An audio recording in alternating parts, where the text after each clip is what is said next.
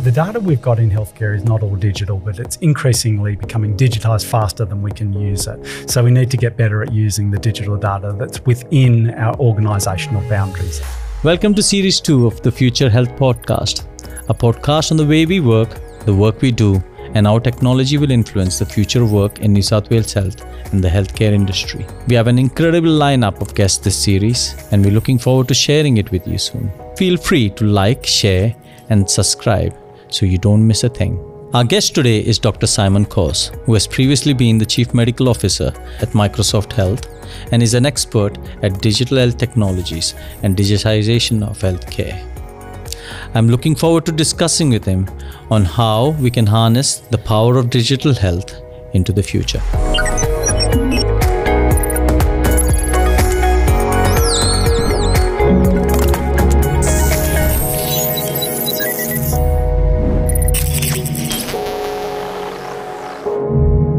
Hello everyone, my next guest is Simon Coase, a healthcare executive at Microsoft. Thanks for coming along today, Simon. My pleasure. And it's great to see you in person after all these years and 2 years of being away and pretty much meeting virtually. As I highlighted, Simon is a healthcare executive with Microsoft, and we're here today to talk about what the future of worker and workplace in healthcare looks like. And I know as a doctor and a healthcare executive with Microsoft, you clearly have been working in this space for a long time now. So please feel free to give us your introduction, where you are at this moment, and how do you see this future playing out? Thank you, sure. And you're right. Currently, I do work at Microsoft. That's my day job. But I've spent the last 20 years in digital health. I started as a clinician. I was working in the critical care areas, emergency anaesthetics, ICU. And I was really frustrated by the technology that I was using at the time. And I saw near misses happen around me. The people not having the right information at hand to make care decisions. And that insight led to a hobby, led to a career. And 20 years later, here I am. So it's been an interesting ride. And in that time, I started with a fervent belief that if we just put in electronic medical record systems, we'd be able to stop avoidable patient errors, especially medication errors. So that's where I spent the early stage of my career, 8 years at electronic medical record companies InterSystems and Cerner. And I did exactly that. We put in those systems of record, and I realised to my horror that digitization does not equal digital transformation. And to put in an electronic medical record actually needs a raft of technologies around it to bring it to life. If you put in an electronic medical record and there is no communication and collaboration, then you can increase the potential for errors. If you're not using the data that you capture, if there is no measurement, then you're asking doctors to alter their workflow and increase their administrative workload without the value being put back into their workflow. If there isn't mobility and workflow, you're not taking that capability to the point of care. If you don't support it properly with security, it goes on and on. So I've moved to Microsoft 10 years ago, and I was lucky enough to run the health business in Australia for 6 years, go to the US and be the global chief medical officer based in Seattle. And that was extraordinary to experience models of care all around the world, large organizations, small organizations, innovative software companies. And for the last 18 months or so, I'd been working in primary care here in Australia, running a startup that opened GP clinics.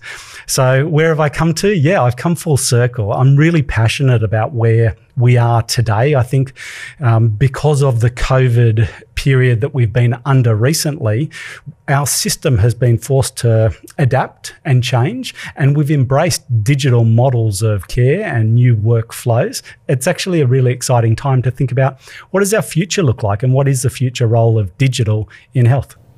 Yeah, no, you almost summarized everything in that 2-minute snippet, but I'd like to pick up on a few of those themes you highlighted there, and one of them being the challenges. And this is not just around the EHR or EMR, but also around technology and life in itself and how they are implemented.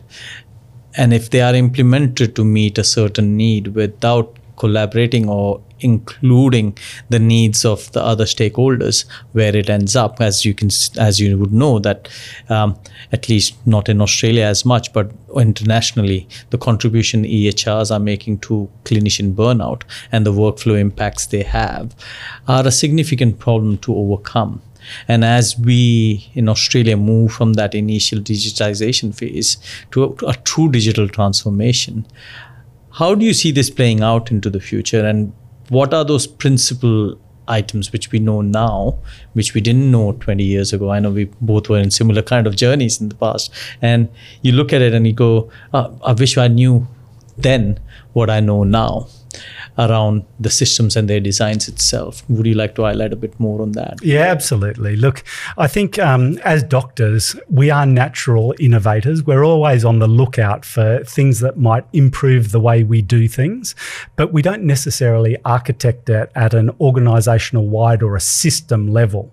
So we saw digital creep into clinical probably 40 years ago, and these were introduced as point little solutions or reporting solutions or departmental solutions. And by the time we stepped back and asked ourselves, should this be an enterprise-wide approach, we had a high degree of fragmentation, lots of little data silos, and we weren't really stitching things up. At that stage, I think health started to diverge from other industries that were also going along their paths of digital transformation. Health is different.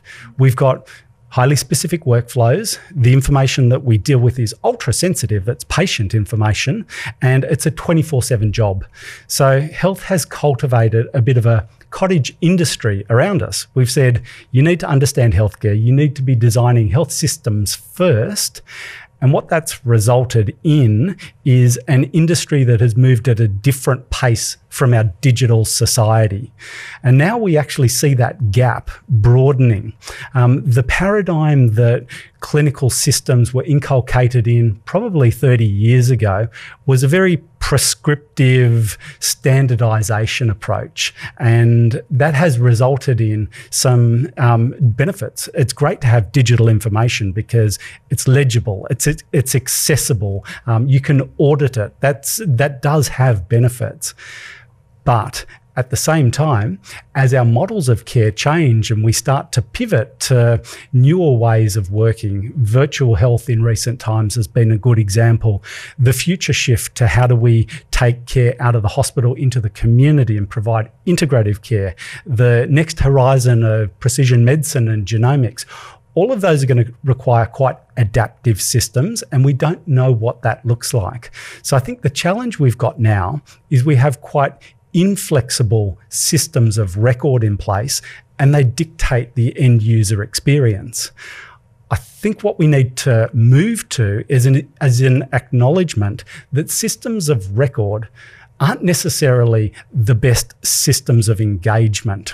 But if you break it down into, I think about it in 3 layers. Systems of record, that's where the data sits. That is the longitudinal record. That is a source of truth. That can be different from the systems of insight. How do you actually get that data out? How do you use it for retrospective reporting, real-time analytics and dashboarding, prospective artificial intelligence and decision support? And then the systems of engagement. What are those systems that providers use to learn, team, communicate, collaborate? And how can those workflows be adapted so that they can start to introduce new players, including the patient, into emerging models of care? So I think if we recognise that the systems of record, which we've classically called electronic medical record systems or RISPAC systems or laboratory information systems, they are where the data needs to sit and be preserved. That can be different from how we actually consume it or how it is presented to us as end users. Then we can start to innovate at different rates. A system of record can sit there and preserve that information over a longer period, but then we might innovate how we deliver that to the end user. Mobility is the latest wave that has been really important. How does that scale to future devices, including wearable devices and so forth? That needs to move at the pace of our digital society if we're to deliver on the expectations of our clinicians and also patients too. Yeah, no, it's interesting that you say that, because I've always harped on about splitting the transactional layer from the storage layer. I've used 3 terms for this, the EMR being the storage layer, the transactional layer being the engagement layer, and the intelligence layer being where the analytics flows. And it's the flow of data between these 3 systems rather than the true definition of interoperability. And it'll be interesting to just get to know what your understanding of interoperability was 20 years ago and what your understanding and a view on interoperability versus a single system. Because I believe interoperability was a theme used by industry to try and increase their market share when it comes to an electronic medical record. Because the true interoperability around data sharing is where we really need to move into. So we are able to have these 3 layers work independently, but also well enough to be able to work and do the functions that they need to. From a commercial market share perspective, if you provide systems, you ideally want as many people to be using as much of your systems as possible. And when you get your arms around that, then you control the organisation, the sector, and that's good for business. But it's very hard as the needs explode and innovation occurs to be all things to all people. So the requirement is, and the reality is, that there are going to be multiple different systems, and we need to move from a paradigm of closed systems providing everything with the benefits of standardization to open systems allowing data to flow so that we're able to get the best of capabilities out there from the entire ecosystem, the entire marketplace. Historically, some of the standards that have supported interoperability under that closed model are back and forwards messaging, like HL7 and so forth. It's nice to see emerging standards come in like HL7 FHIR that actually support more complex data structures and are more standardized in their approach, that do allow different systems to semantically interchange information with their contextual basis intact. I think that's pretty exciting. There are a few different ways of thinking about FHIR. Yeah. The closed way of thinking about FHIR is radio mapping. We control the system. Yeah. We will then create a marketplace. And if you are FHIR compatible, you can surface within our marketplace. That's one way. If you talk to Graham Grieve and Josh Mandel, the authors of the FHIR standard, they conceived as different systems passing information backwards and forwards, and even a presentation layer being agnostic of all the systems underneath that would provide a truly aggregated, comprehensive user view that gives you that full system of information on a page. And that layer is going to be the layer where the power lies, and about who in the system owns it is going to be the key. And I think that I didn't think I was talking about those things 20 years ago, and it seems to be evolving and slowly becoming commonplace in the system now. Do you see systems adopting that approach? So certainly within the digital health community, everyone is anchoring on the concept of FHIR, and that's really important to see. But at the same time, it's important to understand that we have a very long tail within health systems. We've put these systems in, and typically they're going to be in there for 15 or 20 years, or some outliers are approaching 40 years. When that is the case, you need to ask yourself, okay, if these systems are not going to embrace and adopt these new standards, how do we make use of that information that resides there, and maybe they be continued to used in a legacy fashion by the people who need to use them, but then liberate that data store. And there are actually ways of creating interoperability with those older systems that don't speak those newer formats to be able to translate it and bring that data, liberate it so that it's liquid and available and useful by the rest of the organization. Yeah. Since we're talking about the future of work and the workplace and the worker, and also obviously how it then impacts our patient care. You talked about models of care. If we were to achieve a true 3-layer digital system for our healthcare, how do you see it impacting how the clinician works? I know we've seen a lot of videos of what the future clinician would look like, but it'd be great for our listeners to know what it means to have those 3 layers. Yeah. So rather than what we do now, where we type on the screen, wait for an alert to pop up to tell us that this patient might have sepsis or this patient might be at risk of falls after we filled out a form, which we could have, by the time we've done the form, we already know what is the outcome of that. Yeah, so it's worth unpacking those different systems. When I think about systems of engagement, I think about how people get information into digital systems and how they get information out of those systems. From an input perspective, we've been conditioned in digital that it's mouse and keyboard to get the data in, and that limits us. There are so many other ways that we can get information in. It's nice to see the rise of the Internet of Medical Things and the connected medical devices, because now we're getting signal data in, and that comes at minimal overhead. No one needs to do anything to have access to that data coming into the system. And when you've got data, you can do great things. That's system of insight. So that's Internet of Medical Things. I think there are other more natural user interfaces. So rather than mouse and keyboard, how do we optimize systems for use by touch? So I have seen some of the early mobility examples where we're using systems of record that are optimized for mouse and keyboard, input on 17-inch desktop displays being used on mobile devices. That's hard because without a precision pointing device like a stylus, it doesn't respond well to fat fingers. So how do we optimize things for a fluid, natural touch experience? What's the role of voice? How might we be able to move from simple digital dictation and transcription into voice recognition, and then how can we take voice recognition to the next level? So I've had some exposure to some research stuff that we've been doing ourselves first party and in partnership with Nuance that will transcribe the doctor-patient consultation, mark it up into a pre-formatted medical note, and then learn as clinicians modify by exception so that that documentation is automated out of the box. That's exciting. What is the role of mixed reality? We're seeing headsets like the HoloLens be used increasingly for medical education, taken into the operating theatre, not just augmenting what's being seen, but recording and storing that experience so that it can be replayed back to student for teaching purposes. These are the new user interface type of scenarios. Even as we talk about the advent of telemedicine, we've got the system of record and we've got this clunky side-by-side video application.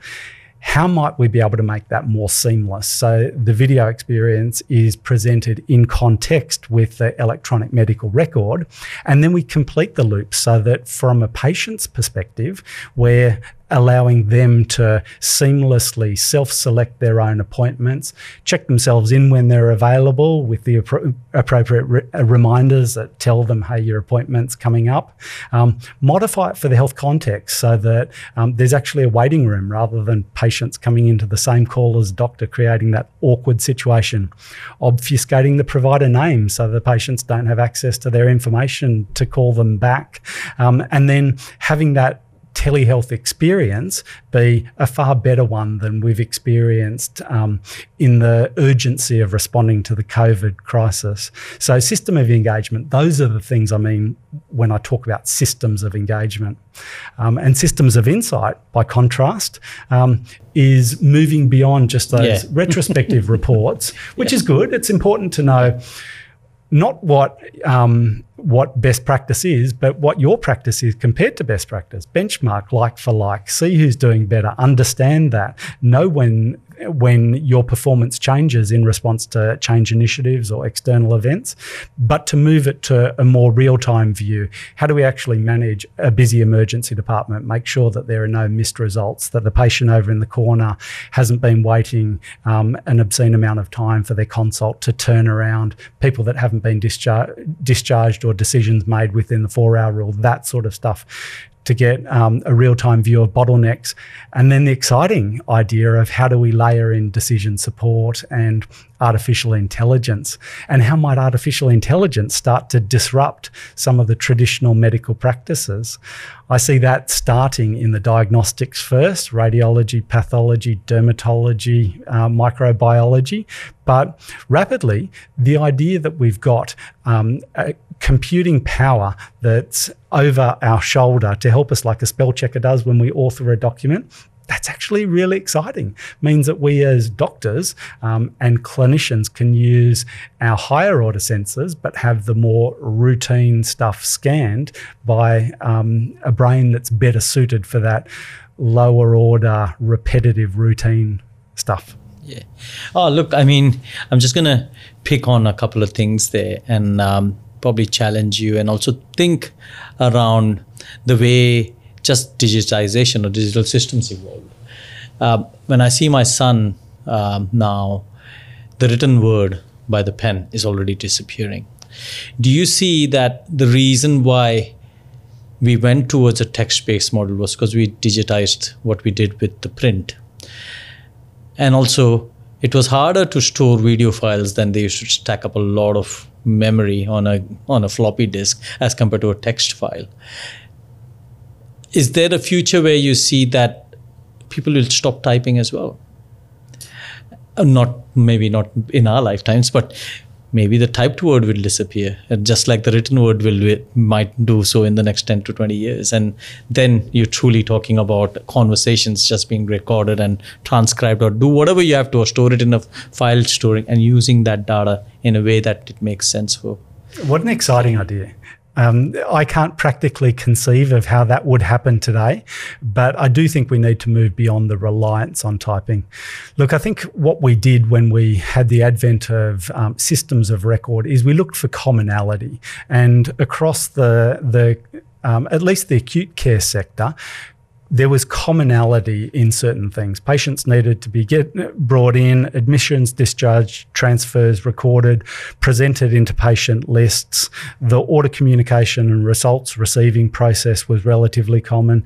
Authoring discharge summaries, scheduling, those are the sorts of things that you can lift up and say, rightio, these are the standard backbone of a healthcare system.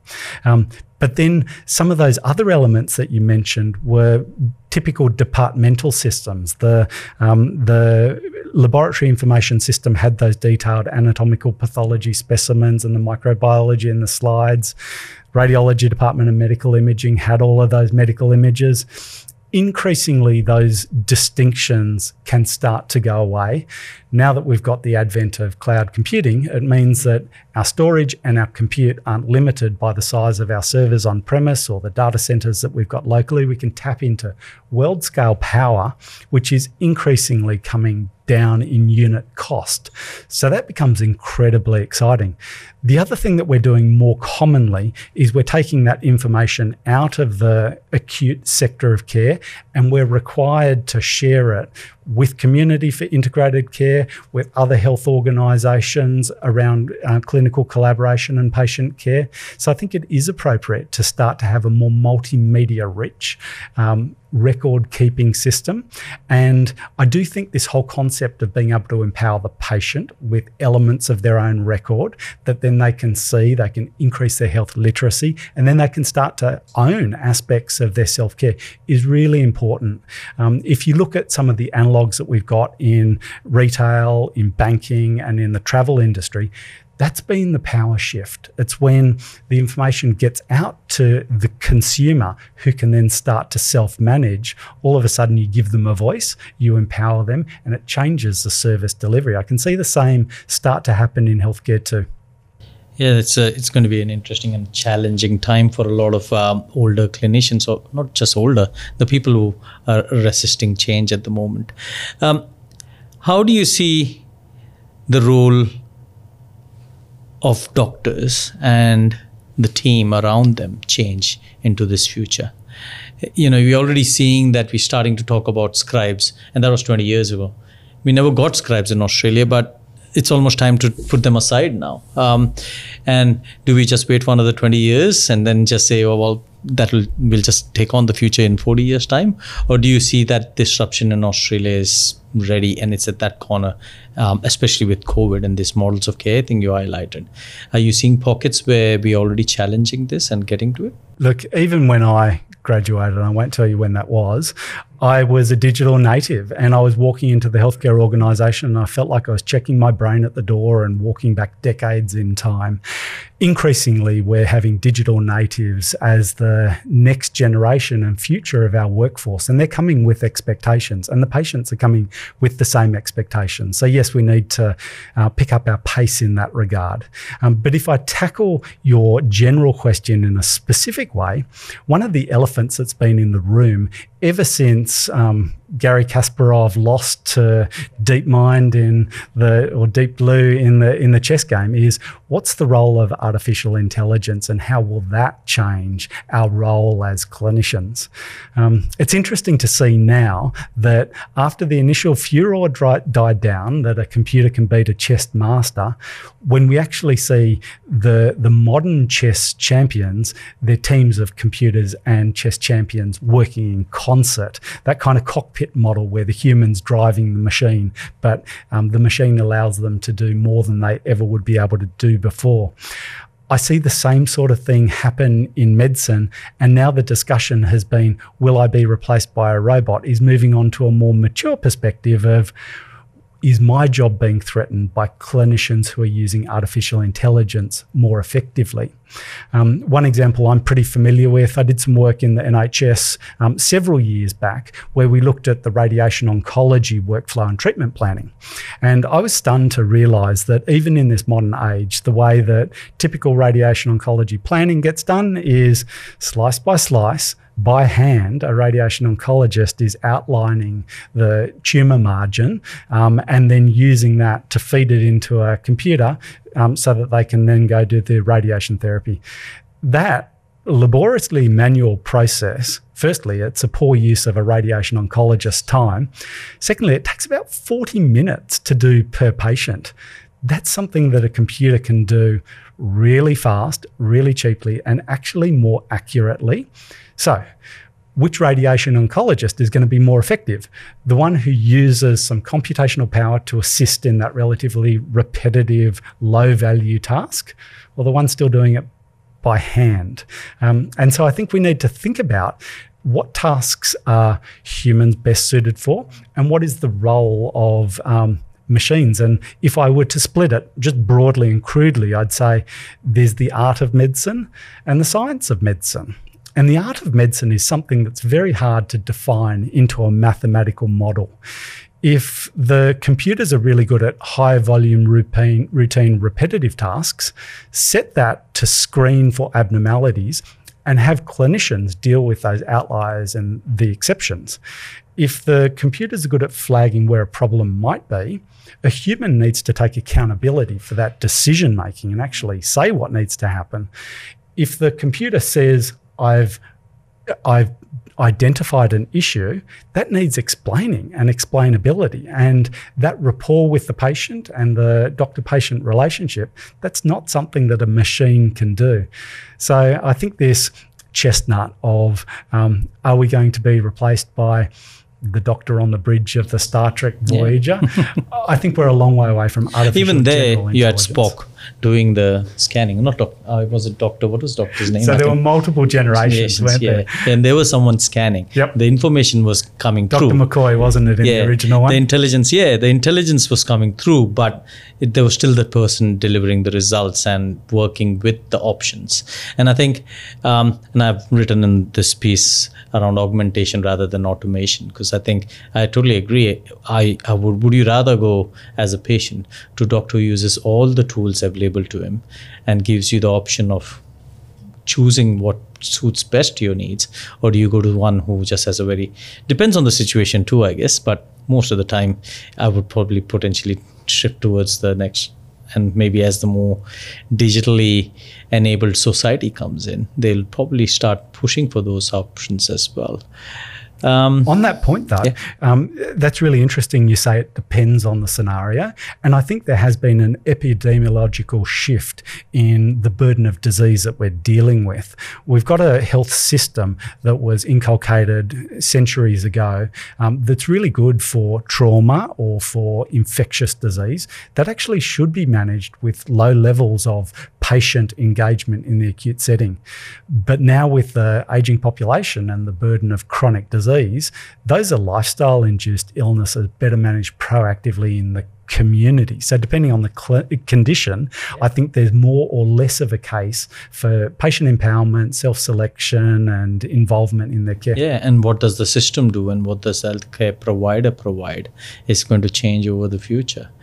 Simon, you highlighted something very interesting around those 3 layers, and one of those things as doctors and researchers we have always noticed is that the traditional way how we looked at outcomes and interventions was we looked at a bunch of data markers and said, oh, well, here's a logistic regression model which tells us smoking causes cancer, or you do this and this outcome is likely to occur.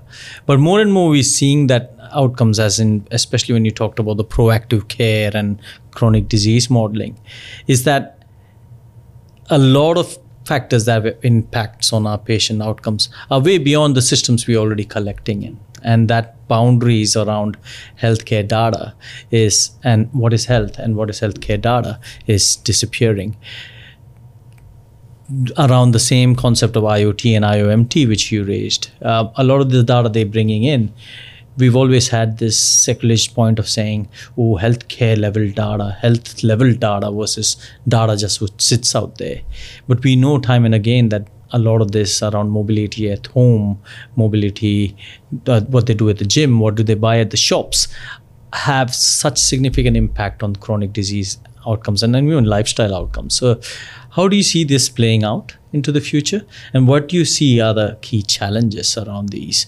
And how do we inculcate this into our practice and drive it towards a better future? Yeah, there's so much in that to unpack. Yes. So if we start, the data we've got in healthcare is not all digital, but it's increasingly becoming digitized faster than we can use it. So we need to get better at using the digital data that's within our organisational boundaries. That's point one.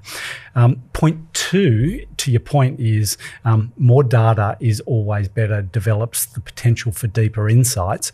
Being able to mash up hospital level data with other relevant sources of data can actually lead to some really interesting insights. And there, you talked about the bridge between what happens when we get sick within the walls of the hospital or even when we visit primary care versus what's actually happening out there in community where you have those moments of truth.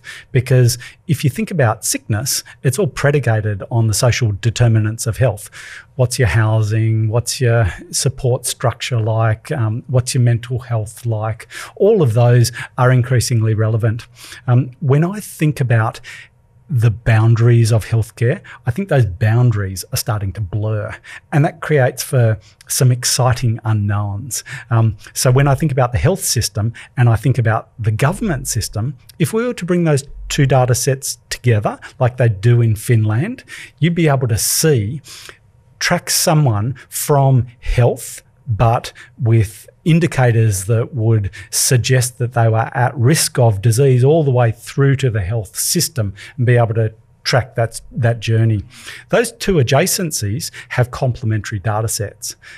When I think about research, one of the hot topics at the moment for life sciences and pharmaceutical organisations is real-world evidence. So how do we take research out of the lab and actually bring it into the real world and use that to potentiate the kind of research we're doing? I think retail health is really interesting. We don't see this so much in Australia. It's taking off in the US and also to the UK. The acknowledgement that in some of the places with weaker primary healthcare systems than Australia, and populations who are more attuned to convenience and empowerment, they actually go to the retail outlets more than they go to primary care. If you can conveniently co-locate primary care services there, then it's a win for the consumer who has easy parking and convenience. It's also a win for the retailer because now you've actually got a new way of getting the customer into your store and doing upselling as well.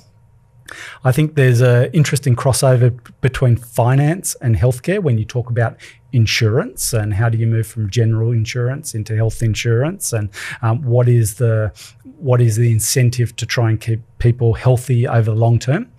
I think there's a fascinating adjacency with digital and health. You're seeing some digital companies actually take a first-party initiative into the healthcare domain with the first-party provision of health services. So we're watching that closely as well.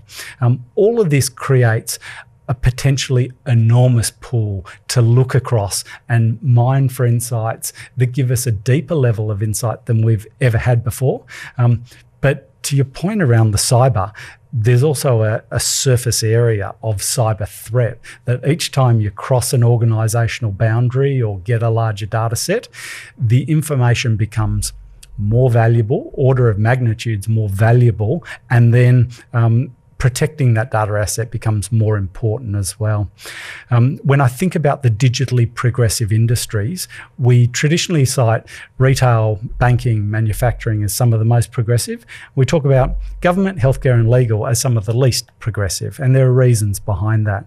But on the black market at the moment, healthcare information is at least 27 times more valuable because you can't just drain someone's bank account with that information. You can actually go the next step to identity theft. So we need to be really careful with our sensitive health data, ensure that as it moves from the domain of our control up to cloud type environments, we're protecting it properly. And that needs a higher level of security than we've traditionally thought about in healthcare.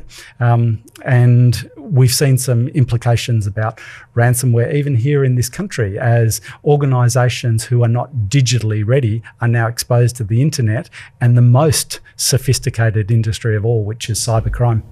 Yeah, that's some useful insights there, Simon, and it highlights that whilst we want to do a lot of these things at pace and keeping up with pace, there's a lot of checkpoints and check boxes we have to tick as well along the way to get there.